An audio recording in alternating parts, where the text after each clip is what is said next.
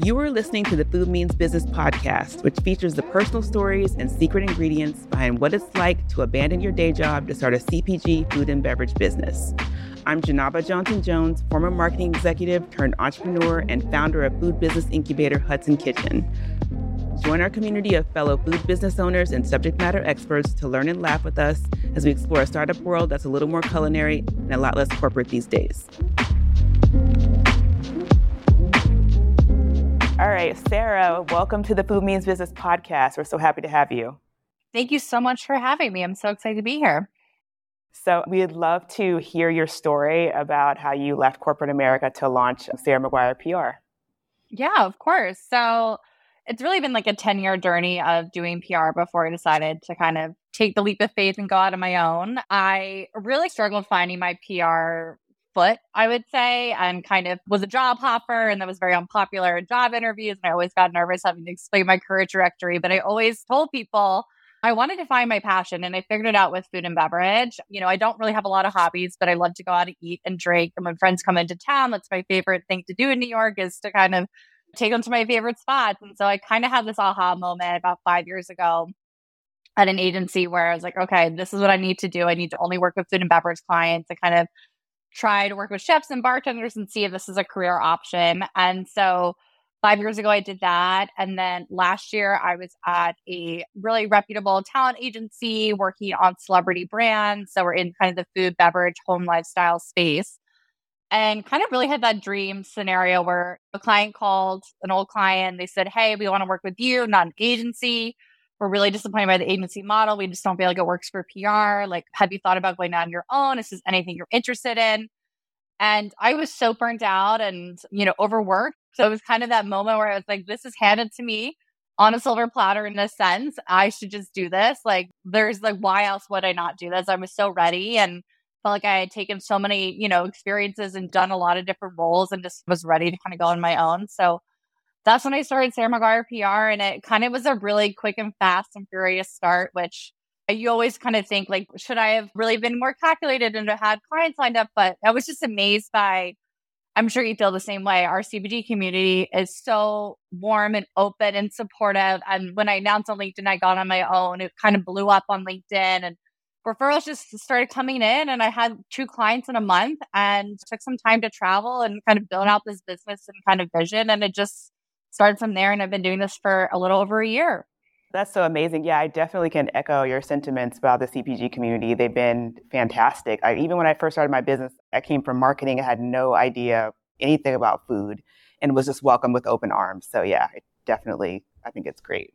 Yeah, no, it's been so nice, like going to industry events and now seeing the same people and just like everybody wants to know what you're up to and how they can help support. And I think a lot of other industries like fashion and beauty, especially, it's really cutthroat and just nice to know that food and CPG really is not like that at all. So good.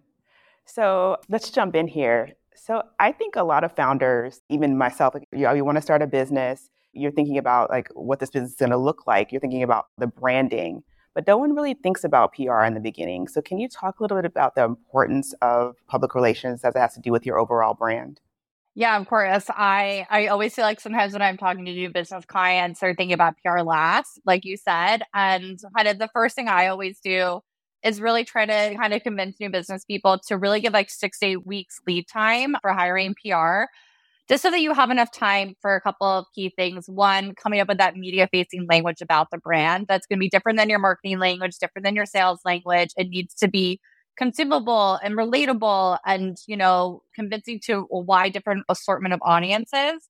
And then also, especially with food and beverage products, like editors need to sample them. And that taste factor is really important. And there's all these editors are now at home with 20 plus samples that they need to get through before they get to yours. So I really try, again, I know it's really tough with supply chain issues still happening, to make sure that they have at least 3 or 4 weeks lead time to sample a product. And especially with food and some products, you really need to test it out multiple times. So for a energy drink, you need to test it out against your go-to afternoon pick-me-up, or try it after a workout class and really see, does it work? Is it something that I could integrate into my lifestyle? Is it something I would recommend to my readers? Or if you have a product that is like something you need to cook or bake or recipe test, like that takes even more time. So really factoring that in and making sure you have prototype samples. And even if it's not in your most perfect packaging, because that always seems to be one of the key issues, I just say, media want to try like a consumer. Like I think you see on Instagram these beautiful unboxings, and that works for some brands at all. Like people just need to test it out like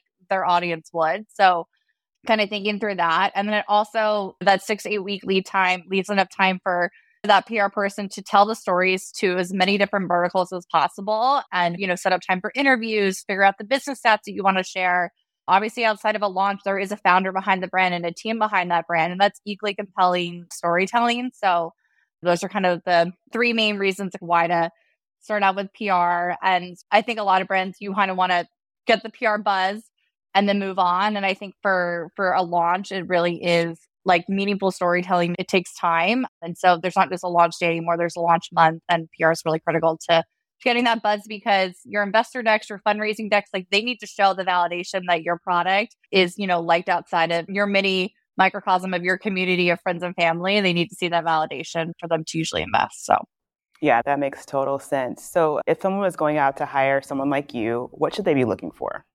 I mean, I think first, like one of my go-to core rules is just making sure they're really nice humans. Like we're working very closely every day. Like you want to make sure you have that personal relationship connection. I think the benefits of working with someone who's freelancing or consulting or not on a lot of brands is that they have the time and experience. So making sure that they are, thinking of a lot of different angles and kind of customizing that quote unquote PR playbook to you and really care about your product and genuinely want to promote it. Another thing is I really try to only take on brands that I personally like. So I don't like anything coconut flavor. I will never rep a coconut ice cream or a coconut dessert. And it's nothing against that. It's just, that's just not me. I will never be able to promote that authentically. So things like that. I love that.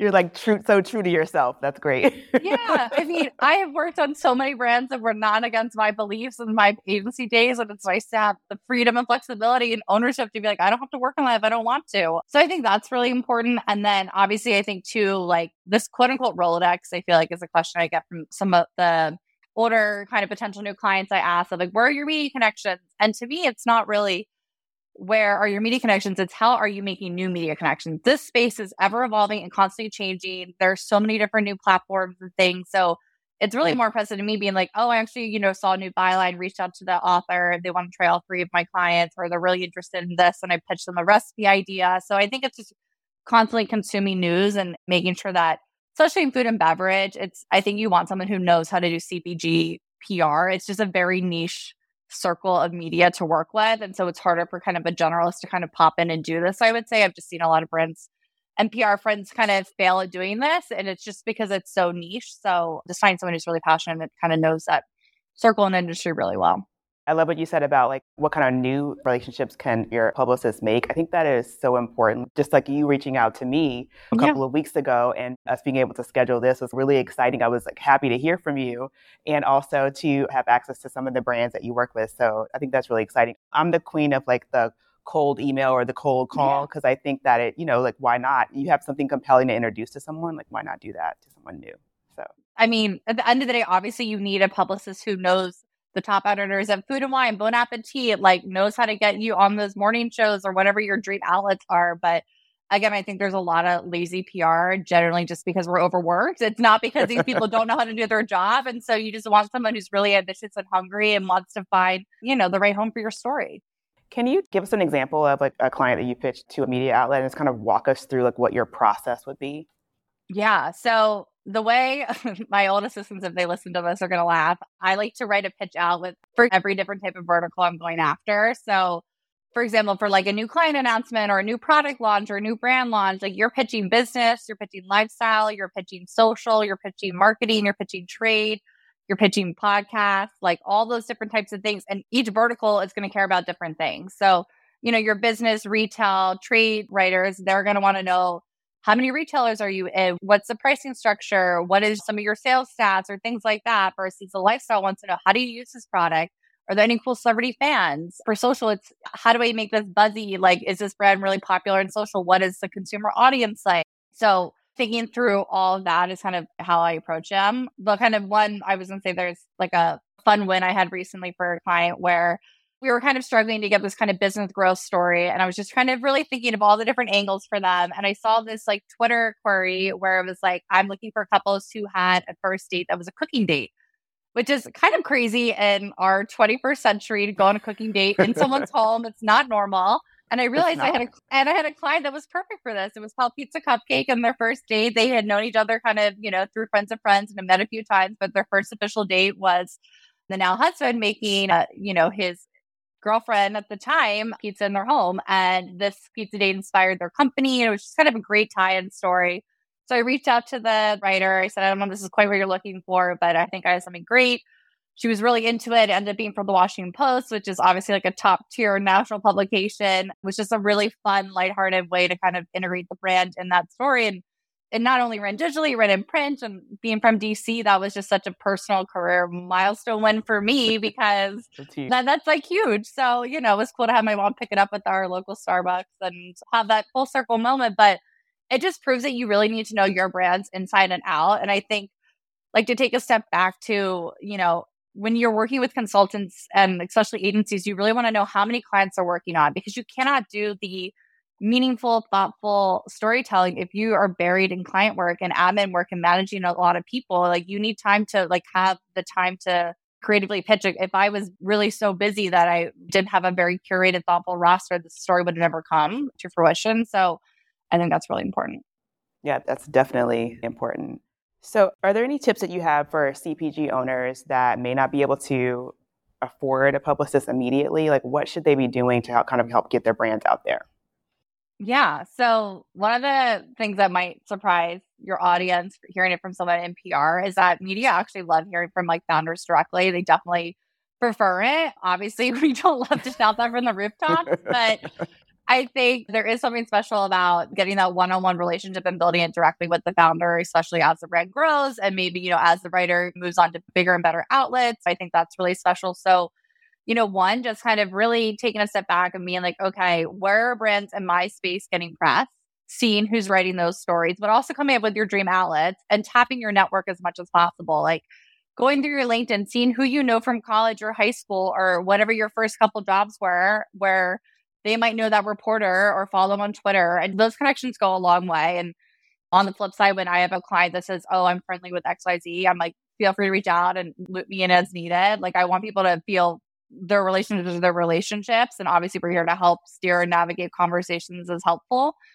Another thing too is just a lot of these writers have their contact information on their Instagram, in their Twitter bio, things like that. So really just trying to hack it yourself. A lot of writers have their own portfolio or websites where their email's kind of buried in there, or use that contact form. A lot of the bigger media publications have the same email formats too. So once you crack one, like a Meredith or Condé Nast, they're all kind of the same. And I think also like, don't be afraid to email those general emails. Like the bookings at Cheddar, they respond more than the producers there, right? So that's really interesting because I would think that they wouldn't. It seems like you're like it just goes off into the abyss. But that's interesting that that they actually respond. Well, it's almost like pitching local news too. Like pitching the news desk is the fastest way to get response. Like again, it's so funny like learning through all these tips and tricks throughout the years. Obviously, too, I'm sure your audience wants to know like, okay, so what do I put in a pitch? What is a pitch? Right. So one of my old jobs, we did a lot of office hours, and this was like the biggest question. And what I would tell people is that you really want your pitch to be concise, but have it ask up front. So people listening who know me are going to know I'm a longer pitch writer, but I would tell the average person to really kind of keep it at like 3 to 4 paragraphs max, and then put anything else that they think is relevant at the bottom of their signature. You don't need to do the niceties of how was your day? Hope your week's going well. Like if that's not authentic to your relationship, just get to the point. I'm reaching out because I have this brand that does this, and I think it'd be compelling to your audience for XYZ reasons. Or I read a recent story of yours and thought that you might be interested in the brand I've started. Kind of give a really brief description of what your brand is objectively. So making sure that they have all the links, they have their socials pretty easily accessible, and then kind of talk through like what you think the story could be and why you're the right person to help with it, right? So there are also like so many topics where you're like, okay, besides just a brand intro, like if you really are passionate about this crazy supply chain or some of these unsexy topics, like they need experts in everything. So if you realize that you had a situation that was pretty unique, or, people want to hear more about the nitty gritty than they want about the glory moments, like that's what really I think connects people to the founders and these entrepreneurs is hearing these challenges and how they overcame it. And that's going to be more compelling for a consumer to buy a product that they know there's a really compelling backstory. And that's what I tell people, like, don't be afraid to be vulnerable. That's what they hear for. And writers need sources that are the same way. They need stories that are going to be compelling and interesting and motivating sometimes. So I think just kind of figuring that out and then just becoming really reliable, like be responsive, do your homework, see if you can connect them to any other people in your own network for the similar story. I think a lot of the times you'll see your competition get a dream story and you're really upset you didn't get it. And instead of kind of wallowing in that, find an angle and pitch it to a different publication with your spin on it on why you want your story to be told. So, it can't be too similar of an audience in a publication, but I think kind of just be inspired by your competition and not so scared or threatened. I think that's just a healthier way to look at PR and media and business in general, of course. It's true. Yeah. It is so true. So when someone comes to you, do they have a goal in mind, or do people come to you and just say, I need you to, in general, help me to kind of get the word out about my company? Like, it would seem to me that I've actually done my own PR before. If I have a specific thing that I want to talk about, an event that we're doing or some contest that I'm participating in, I'll create a release around that. Do you often have people that are so goal-oriented, or is it okay to just want some general publicity? Yeah, I think it's twofold. I think there are times where just general brand awareness is great, but you really do need to have like compelling news hooks for people to really typically get interest. Obviously, a really personal founder story or something like that, or just like you feel like you didn't get your launch buzz and you want to kind of continue it. You have to bring something new to the table still. So it's great when especially with the flexibility I have, I can do 3-6-month projects with clients where they have a new product announcement or they have a new initiative or they're about to fundraise. And so they need press to validate, put in their press decks or things like that. I do love an objective, but I think it really can just depend on a couple of factors. And I think, press releases and all those things that you can be savvy and do on your own. But to have PR, you want to really have a story behind it. You just need to get news out there. I think that's just not something like you have to absolutely hire PR for. A press release will get the job done. It's not my favorite way of getting news out there, but it will get the job done for especially the trade publications where, your investors, retailer, distributors are all reading. So, right. Cool. Do you have any advice for CPG owners that they should stay away from in order to avoid a PR crisis? Yeah. So obviously this is never the most fun topic to discuss, but I think it's really important, especially having been in the industry for 10 years. I've definitely navigated a few on my own. I think holistically, really making sure that you trust that PR person and you put them at the table for these types of decisions, just as much as your sales or finance, because the last person that should hear about the potential crisis is the PR person itself. Like, we want to know as soon as possible to really start planning and navigating and really kind of seeing, one, do we need to hire a crisis comm specialist, like depending on the situation, or is it something that we feel like we can handle on our own? Ways to kind of hopefully avoid this are making sure we're doing media training for the founders so that maybe, I've been in that scenario where they say something where they shouldn't have said something, or they didn't understand how to do off the record and something came out that they didn't want to, or there was reporters sniffing around company culture and things like that. And just like making sure to really kind of keep the PR person in the loop so we're ready, we can create messaging, things like that. Another thing too is just like I really try to make sure that when my founders are going on, doing interviews, that they have a really comprehensive briefing doc where it kind of explains how to pivot, how to redirect questions, how to, ask for off the record, and making sure that they do mess up. I think there's also a really powerful thing about just being vulnerable and open and honest about it and not hiding or trying to kind of make it muddier. Just kind of like acknowledge what you did wrong, what you're going to do better, really keep it short and simple and concise, and then show that action, I think there are a lot of times where brands really say they're going to do one thing and then they think media forgot about it, and media don't and consumers don't. And you will always have those trolls in your Instagram comments. So I think just really doing what you're going to say. I last year, was working at a celebrity talent agency, and obviously having a celebrity involved with the brand is a real risk as much as it is really rewarding and great promotion for a brand. So kind of the example, kind of talk this through, was we were launching a celebrity booze brand, and the first month, great buzzy launch press. And then the celebrity had a pretty bad criminal arrest. And that is not something. Drinking and violence do not go hand in hand. That's not something anybody wants to promote. And so we really had to pivot fully and make sure that we were just talking about the product's ingredients and recipes and focusing truly on that and using the other media spokesperson we could talk about the business and long-term strategy, and just really ride this out and wait it out. And once obviously it quote unquote died down in the media, we still wanted to make sure that, we saw the full end result of what was going on, because we didn't want to align the brand with something where it was potentially negative, or, at the end of the day, so many people look up to these celebrities and seeing like what they're buying and promoting. And I think it's just really important, to the end of the day, there are just some things that are bigger than your brand. And this is one of those moments where you just kind of had to pivot and wait it out. And that was just the risk they took partnering with this celebrity. And, it's also a good lesson in like making sure you pick celebrities and notable personalities that align with your brand missions as much as possible. Obviously, we can't predict or foresee any of this. There was no crisis plan for this in place. But I think, knowing that, and then kind of another example is working with celebrities, especially in the tequila industry. For example, I was working with Kevin Hart's tequila brand, and we were ready and prepared to kind of get that, potential negative backlash of another celebrity launching a tequila brand. And we made sure that the brand had a really smart, actionable, charitable partnership that was authentic to the brand and really gave back to the community, and kind of really just saw through every potential pain point of this, just so that we were prepared. And luckily, we didn't have to enact any of that, but just being so culturally sensitive and knowing where the potential pitfalls are, I think are really important as you navigate brands and launch them. Yeah, that's great. Thank you. Well, it is time for us to ring the bell. So we have a bell at Hudson Kitchen that we ring when we have news to celebrate. Could be anything from someone getting a new client to getting a new wholesale partner, or even getting their paycheck, because we have people's employees that work there. So wondering, what are you celebrating? Yeah, no, I love this question. I was really excited because I had a new client conversation in the winter with a client that is now I signed. And basically I got to the top 2. They chose an agency route. They said that was kind of the route they chose. We kind of stayed in touch, and they eventually were like, I think we made the wrong decision. We want to actually hire you. And so that was kind of like just like a nice win of realizing like the powerful impact of just one person show. Sometimes like that's all you need, and that I do have that expertise. And I think continuing those relationships and really showing your value in different ways, like just because you might have lost a new business relationship doesn't mean you should continue to talk and keep them in your network and think about them, because people remember that. And it was just kind of a really satisfying win recently. So that's awesome. Congratulations. Thank you. Well, Sarah, thank you so much for being on. Please let everyone know where they can find you and how they can work with you.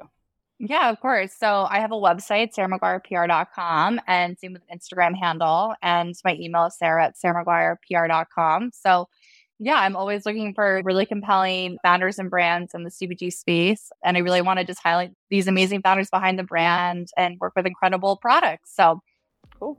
Thank you. Yeah, of course. Thank you for having me again, for being my first podcast on the other side. The Food Means Business podcast was produced by Hudson Kitchen. It is recorded at the studio at Kearney Point and mixed and edited by Wild Home Podcasting. Our theme song is by Damian DeSandes, and I'm your host, Janaba Johnson-Jones.